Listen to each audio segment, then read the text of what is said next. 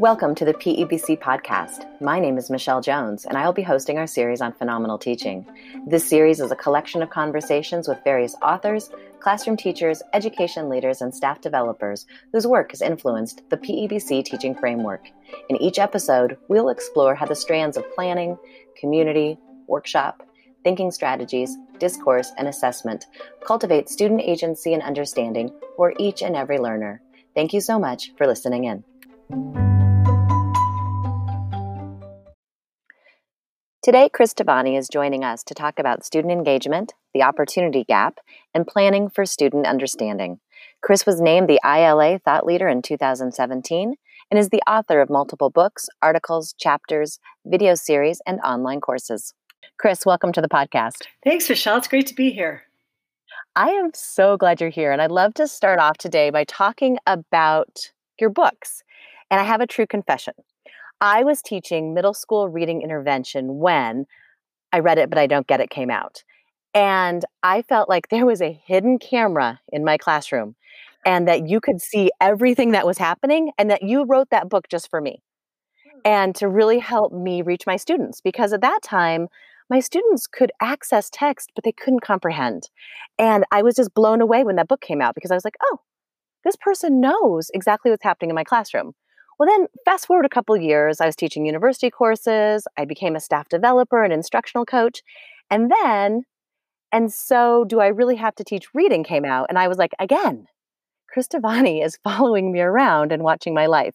And as I read that text, I was like, oh, she knows what's going on. And she really understands this work in classrooms and in schools and that teachers and instructional coaches and leaders are grappling with. So I know that you've written things, recently like, So What Do They Really Know? And you're the co-author of No More Telling Is Teaching. So I'd love to start off by just asking you the question, how do you do it? How do you know what to write about? How do you come up with your ideas and these topics and sharing all of your thinking with us? What's your process? What's your motivation? That's such a great question. I think I write about what I don't know.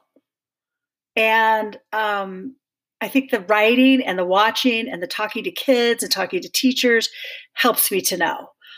So from reading my first book, you knew I was a struggling reader. I could decode, but I had no idea what I've read. And, I think it's that being vulnerable piece of just letting, just kind of not faking it and just saying, I don't get this. So like right now, the piece I'm really struggling with is this equity and access piece. And what does it mean to be an anti-racist? And how is a white, middle-aged, middle-class woman being racist in the classroom unknowingly? What am I doing that I need to stop or do better? And so I think it's just that idea of trying to figure out what I don't know and how to do it better. And as I've gotten older, I've realized that I'm not alone. I thought really that I was probably the only teacher in the whole world, the only person in the whole world who read words and had no idea what they read when it was hard or boring. And then after I Read It came out, I realized, gosh, there were so many people who were like that. And PBC saved my life, I think, with the thinking strategies, because that helped me learn how to talk back to text as an adult reader. So then I could go back to my classroom and model for students how to do that. So, I just think there's trying to figure things out as a teacher is where the rubber meets the road, as opposed to just thinking you have it all figured out and just following a guide. I think, wow, that's curious. It's such a gift. I mean, really, you have taken your experiences as a learner and as a teacher and a leader, and then that writing pours out for the rest of us. And so, I think about the work that you have, provided for so many teachers in the thinking and those texts. And I think about your relationship with the PEBC. And as you know, Phenomenal Teaching was just published by Wendy Ward Hoffer. And within that text, we published the PEBC teaching framework. And that framework really illustrates the ways in which community planning, thinking strategies, workshop, discourse, and assessment all come together to create opportunities for agency and understanding. But I think it'd be really interesting if we could talk about equity and access and engagement. How are those connected? And then what are the instructional practices that you think can support those outcomes for kids? Yeah, so I've always had trouble with the term achievement gap. I've just hated those words. And I think partly because it connotates some kids get it and some kids don't. And I think there's sometimes that understanding of it's too late to help certain kids, especially at the secondary level. And so that idea of achievement gap, I've just always kind of ignored that. I've always tried to think about it as an opportunity gap. And, how do we give kids opportunities to improve their reading and writing, especially if they're older readers and writers? And thinking about, everything from the text we offer them. Do we offer them choice? Do we offer them text in their interest level? Do we offer them text that's near their readability level at that time? I think about topic. Do we give kids an opportunity to study relevant, interesting, current topics? I think for me, with older readers, sometimes we forget about time and how important time is.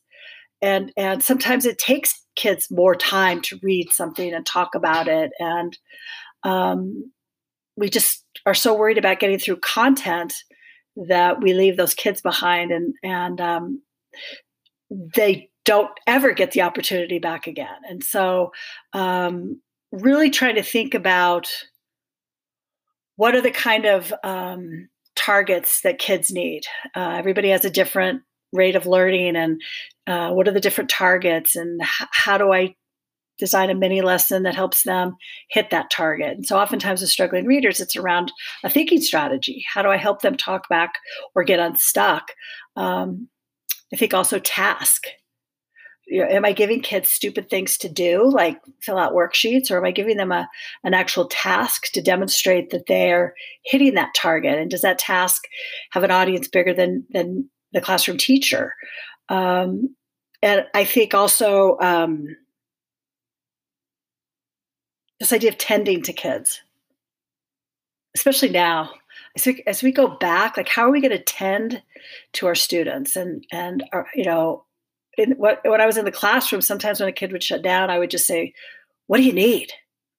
And sometimes they would say, I don't know what you want me to do. Or sometimes they'd say, I need a pencil. And sometimes they would say, I don't know what I need. And then that opened the door for me to say, okay, well, here's 3 things I can help you with. We can find another text.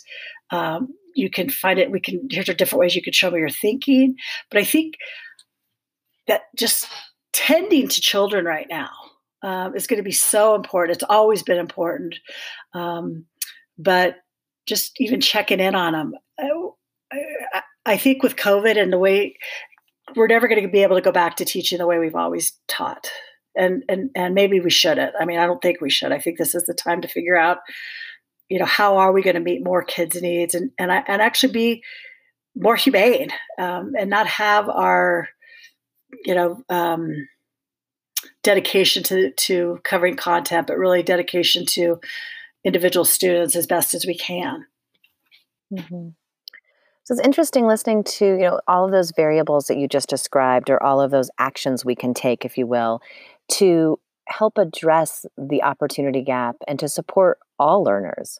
So I heard things like providing time for readers, particularly adolescent readers, providing tasks that are meaningful and that are rich, making sure the targets are not only achievable, but interesting for students.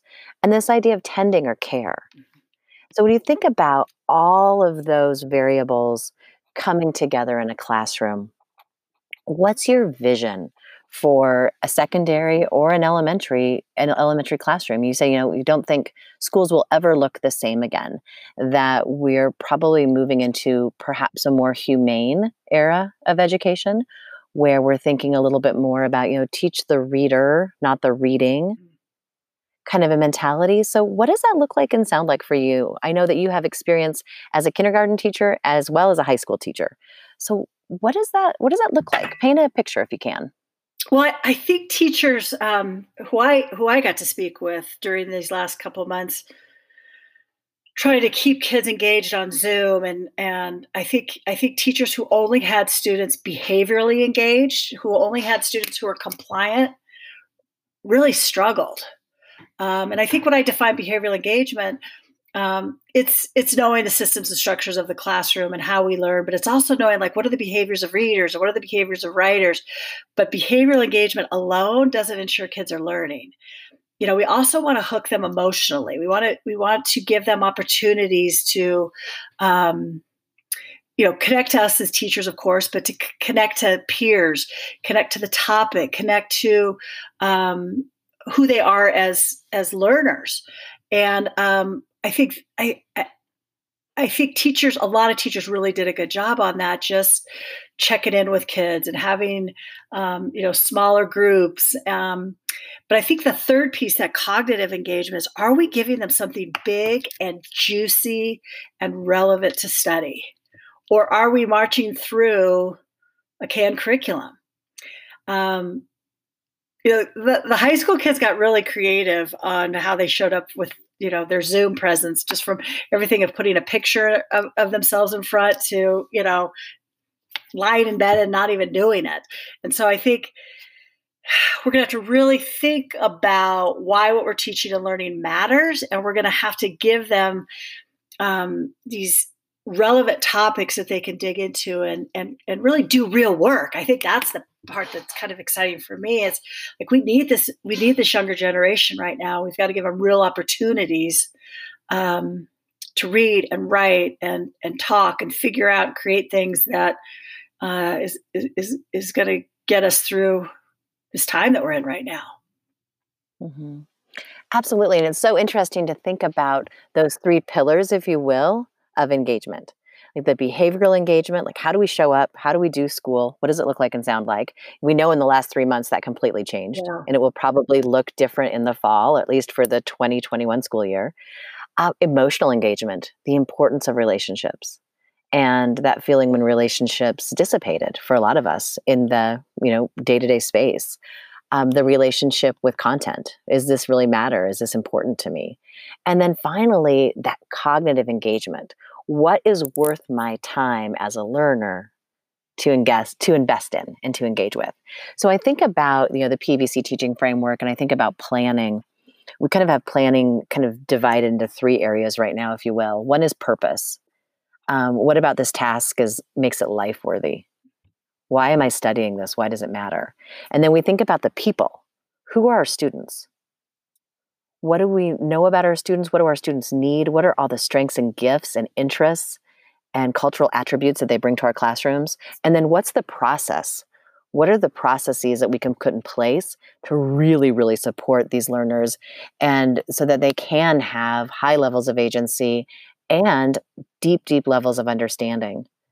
So when you think about that planning process for you, when you're, in your own classroom recently, or if you're working with teachers, or if you're doing kind of some side-by-side co-teaching, if you will, how do you go about planning for student agency and understanding equity? I'm wondering if you could share your vision with us, or perhaps an example. It's funny. I was asked to write a little blog for CCIRA, our local reading conference chapter, and I was scared to do it because I hadn't been in the classroom the last 3 months like classroom teachers had been, and I thought, okay, unless you've taught during a pandemic, you shouldn't be telling people who are doing it how to do it. And what I wrote about was what I would do if I get to teach this credit recovery course that I'm hoping I'll be able to do this summer. Like how would I plan for it? And one of the things that came to mind was getting to meet these kids probably virtually, right? And just sending them some things that I was curious about, like just sort of modeling my curiosity to then hopefully entice them to share some questions. And maybe the questions are going to be,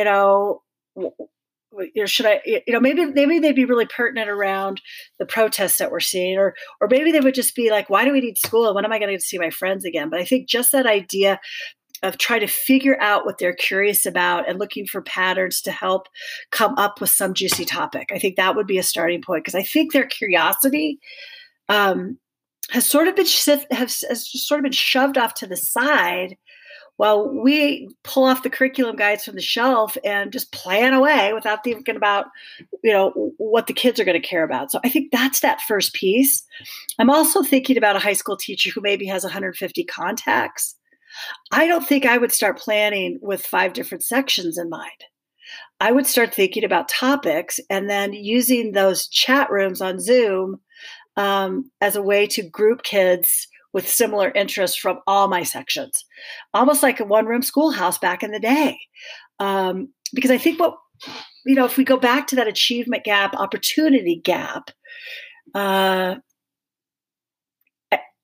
think maybe grouping kids around text or topic or task or target might be more equitable than around test scores or reading levels.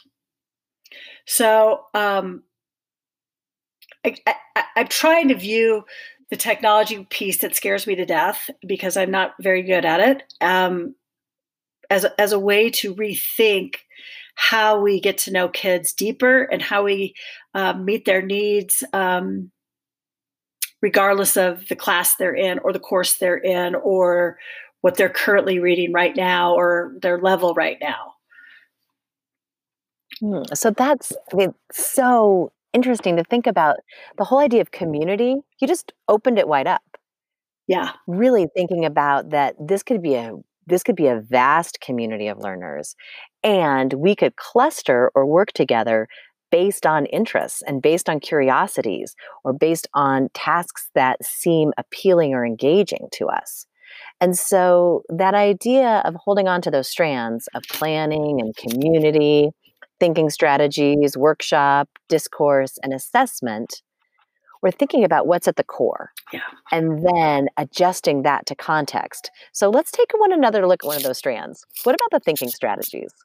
You've done a lot of writing, a lot of work over the years with thinking strategies. I actually, when you were in the classroom, had opportunities to watch you teach and hear your students use those strategies as actual vehicles for understandings, not just tips or tricks or, activities, if you will.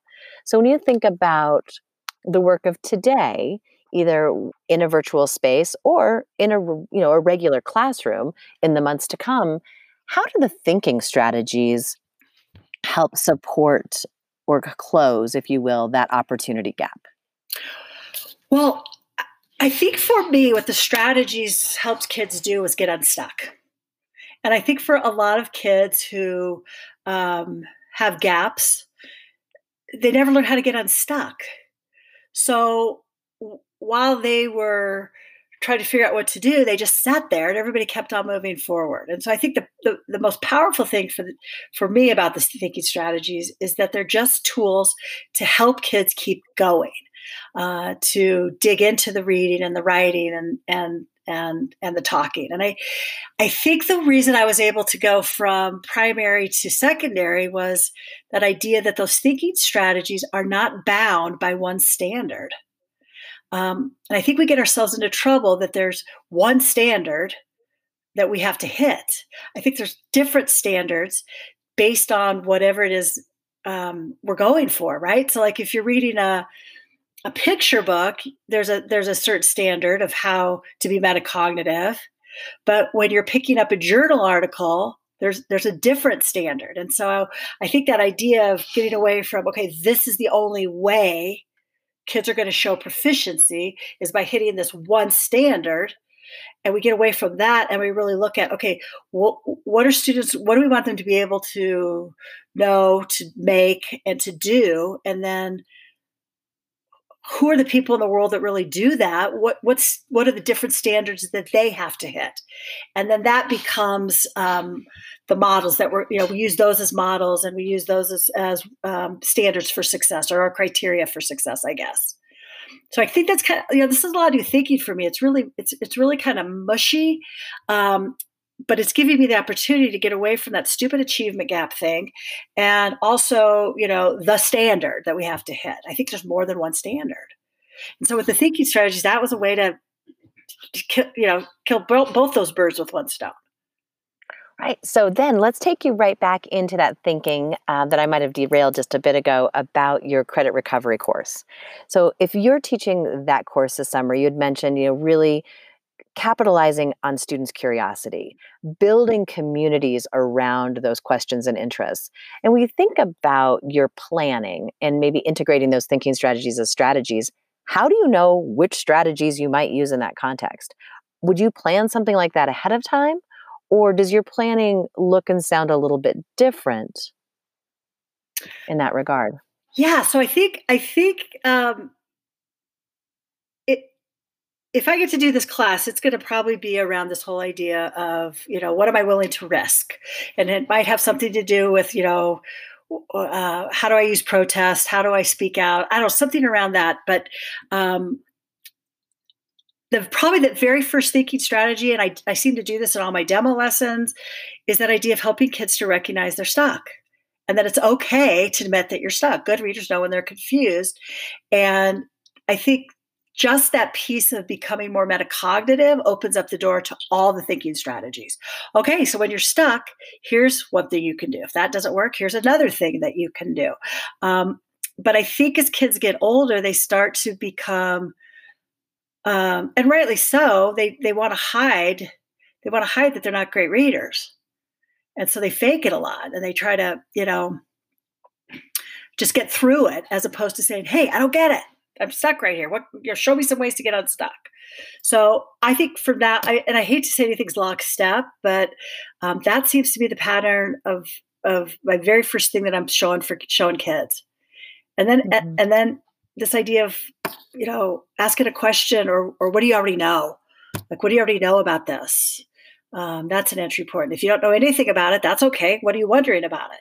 So I think for me, the thinking strategies are more fluid than they were 20 years ago, based on once again what the kid needs, and kind of creating a menu of, okay, here's all the different things you can try.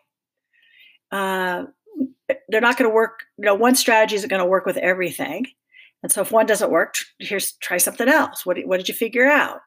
Because I think what I really want them to be able to do is to figure out how to get unstuck when there's no one around to do it for them, so they can keep learning and reading and writing and doing things without a teacher there in the classroom to do it for them.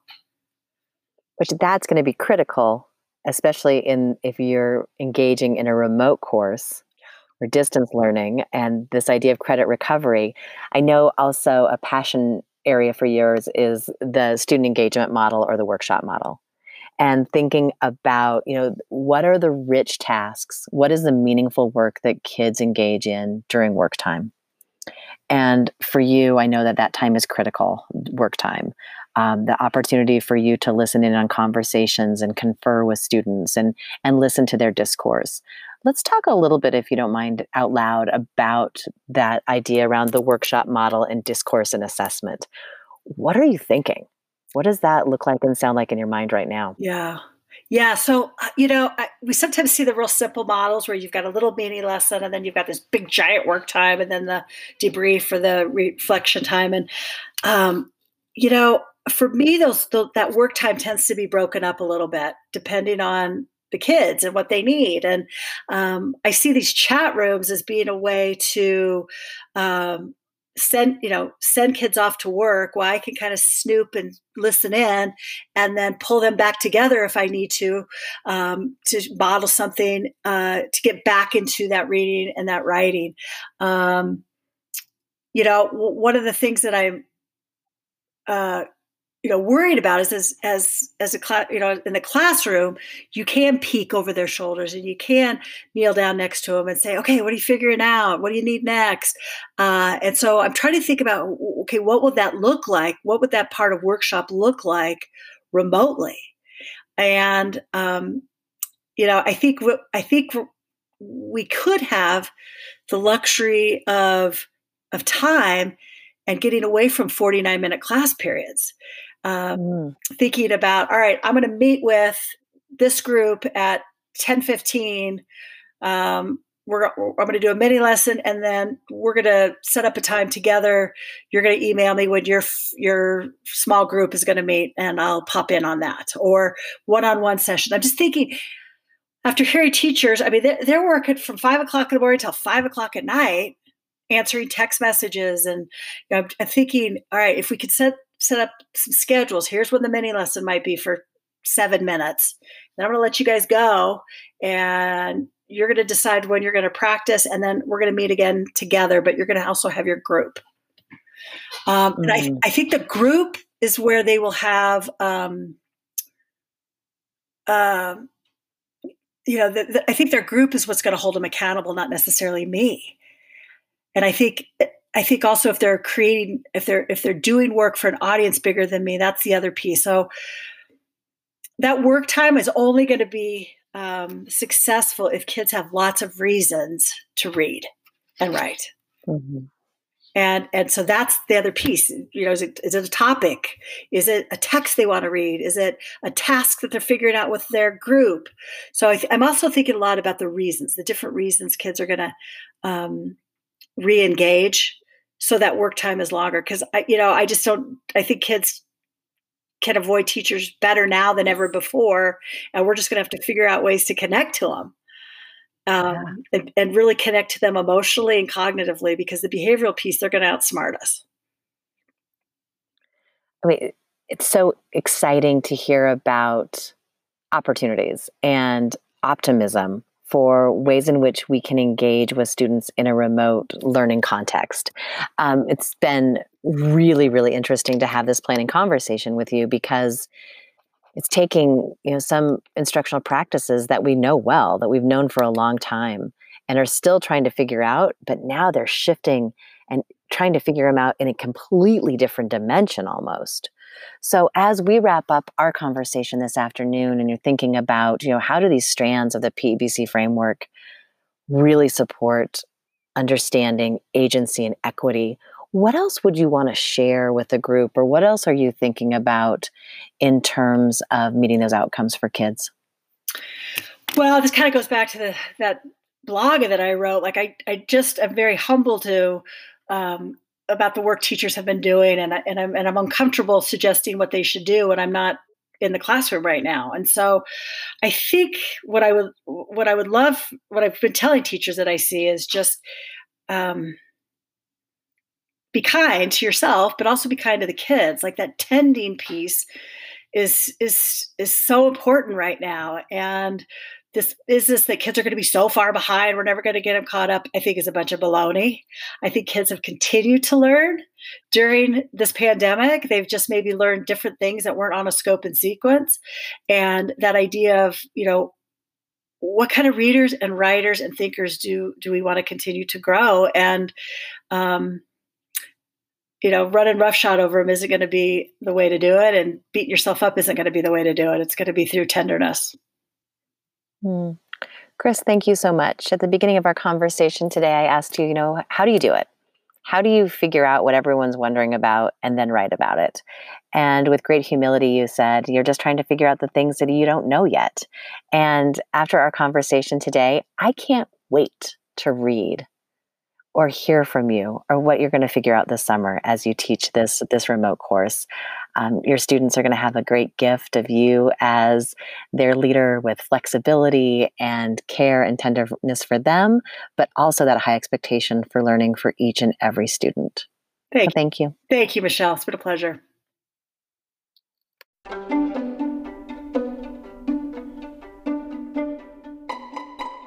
Thank you for joining us today. We hope our time together bolstered your agency and understanding. PEBC is headquartered in Denver, Colorado, and works locally and nationally to cultivate agency, equity, and understanding, as described in Wendy Ward Hoffer's newest book, Phenomenal Teaching. PEBC provides customized on-site professional development and coaching for schools and districts, facilitates a variety of institutes and seminars, and offers an array of online learning experiences for all educators. We also prepare new teachers via the PEBC Teacher Residency Program. Check us out at pebc.org. You can also find us on Twitter, Facebook, and LinkedIn.